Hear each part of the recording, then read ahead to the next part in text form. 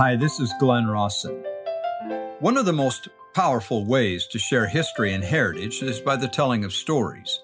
We began sharing inspiring stories nearly 30 years ago. Each of those stories is true and was intended to inspire and strengthen faith. Over the years, those stories have reached millions around the world.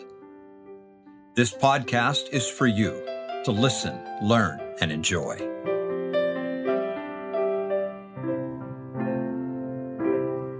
October 23rd, 1856, Rocky Ridge, Wyoming. The Willie Handcart Company was required to make that terrible climb up and over Rocky Ridge, a march of 15 miles.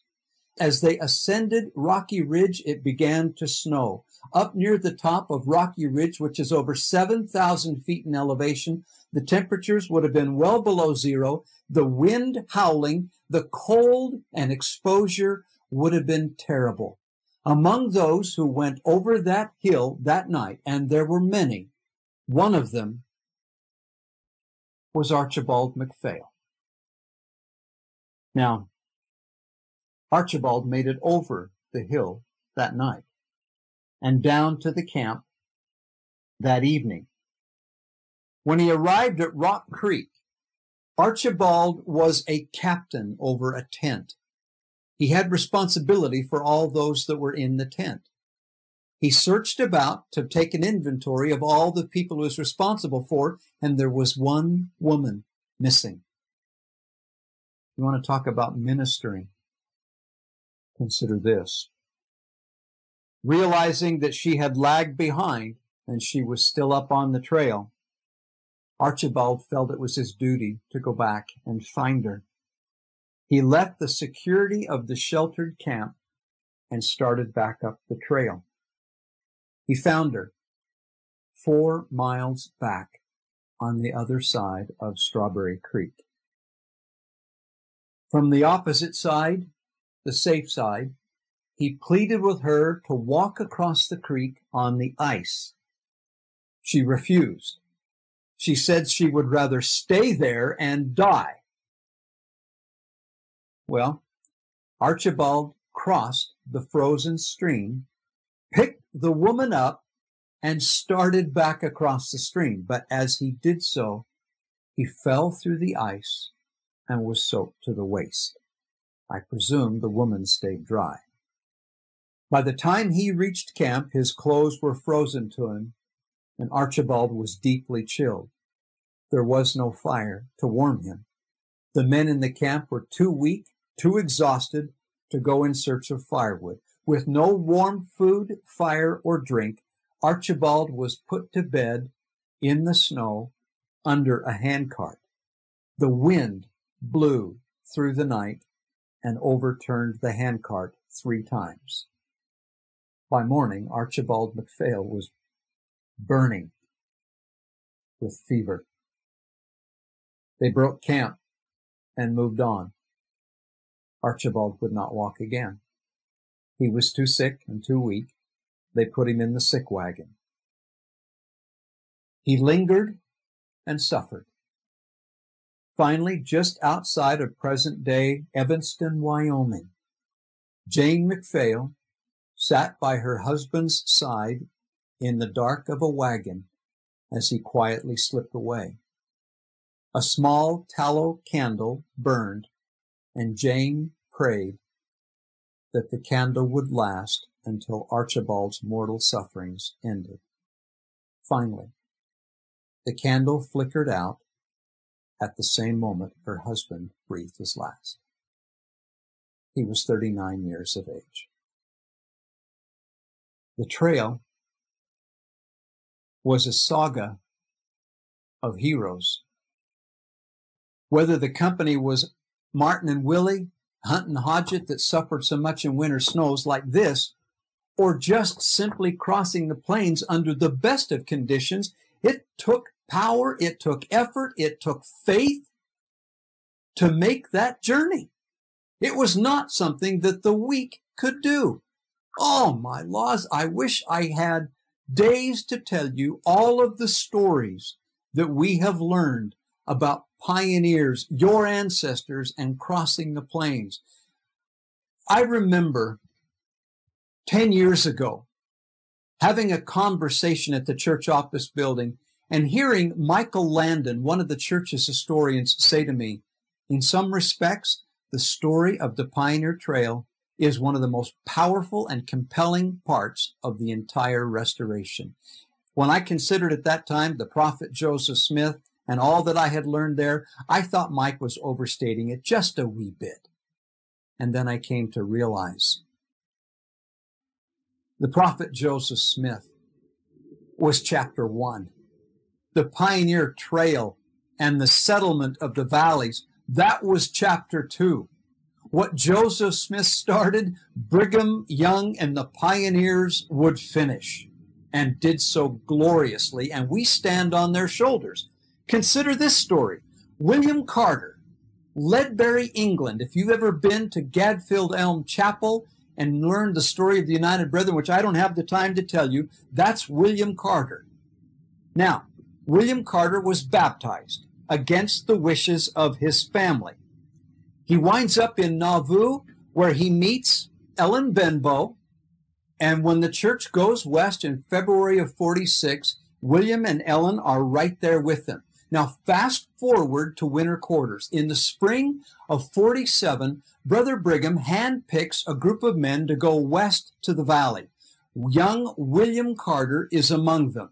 They journey out some distance, 20, 25 miles out from winter quarters, and then they realize they've got to go back. They've got to get a few things before they continue the journey across the plains. When William goes back to winter quarters, he finds Ellen gravely ill, not expected to live. He was so upset. He hurried to Brigham Young to tell him, I can't go. My wife is sick. If I go, she'll be dead before I get back. And Brother Brigham said to William, go, brother, and I promise you that your wife will recover and drive her oxen across the plains. Would you go? I'm not sure I could. But trusting in Brigham as a prophet of God, William went. His wagon was third in line as they made the journey across the plains. In that wagon, he carried a plow. He would be among those who arrived in the valley on the 22nd of July, 1847. He got there before Brigham did. William, as soon as he got into the valley, would unload that plow from the back of his wagon, and he would sink that plow in the soil, becoming the first man to sink a plow to plant crops in the Mountain West, as far as we have record. Later on, William Carter, or actually on that very same occasion, William Carter was among those men who diverted City Creek to soften the soil before they sunk the plow, which in effect was also a significant first. Now, later on, he was sent to St. George, where he helped build the St. George Temple.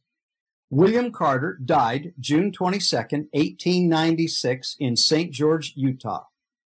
He was a temple worker, a construction man, but he also he went down in history as the first plowman and irrigator of the American West.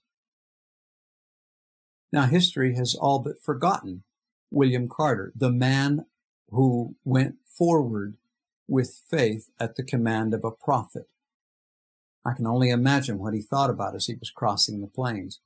I sure hope Brigham was inspired. But William would go down in history for another reason. One of his great-great-grandsons is Jeffrey R. Holland of the Quorum of the 12 Apostles. Would that have been the case if William hadn't come? I don't think so. Okay. In commemoration of the Pioneer Children's Memorial, I want to tell you the story of Mary Ann Weston Maughan. She was born and raised in England. Her husband died before she came to America. Again, there's a great story here I don't have time to tell. He was killed by a hateful mob. Mary Ann left England, left her family, her sisters, her beloved sisters behind, and came to Nauvoo, where she met and married a widower, Peter Mon, and inherited his 5 children at the same time. In 1850, Peter led the wagon company that came west. Along the way, Mary Ann kept a detailed diary.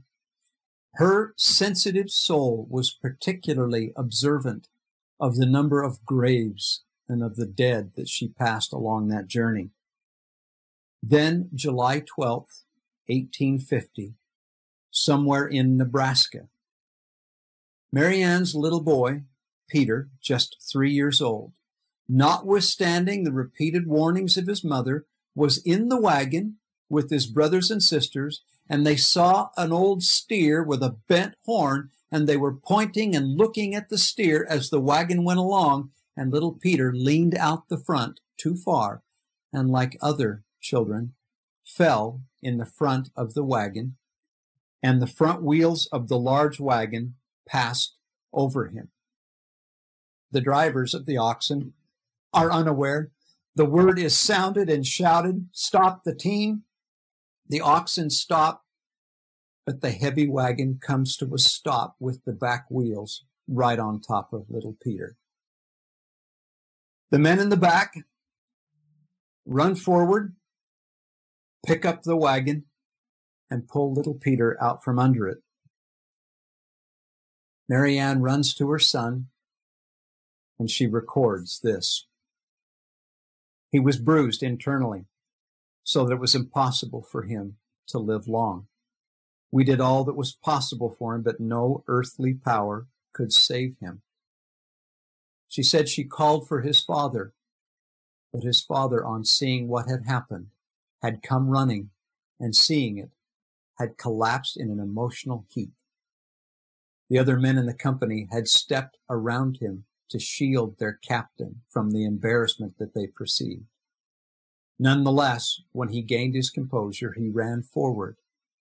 His little boy looked up at him, she said, with eyes so loving and gentle, but he could not say a word. Quoting, "He opened his eyes and looked so lovingly at us, and then gently closed them and passed peacefully away, and left us weeping around his dear little bruised body. Then loving hands tenderly dressed him in a suit of his own white linen clothes. He looked so lovely. I emptied a dry goods box, and Brother Wood made him a nice coffin. We buried him on a little hill on the north side of the grave. The grave was consecrated, and we laid him to rest, and we turned away in sorrow and grief." My heart is deeply touched when I read stories like that.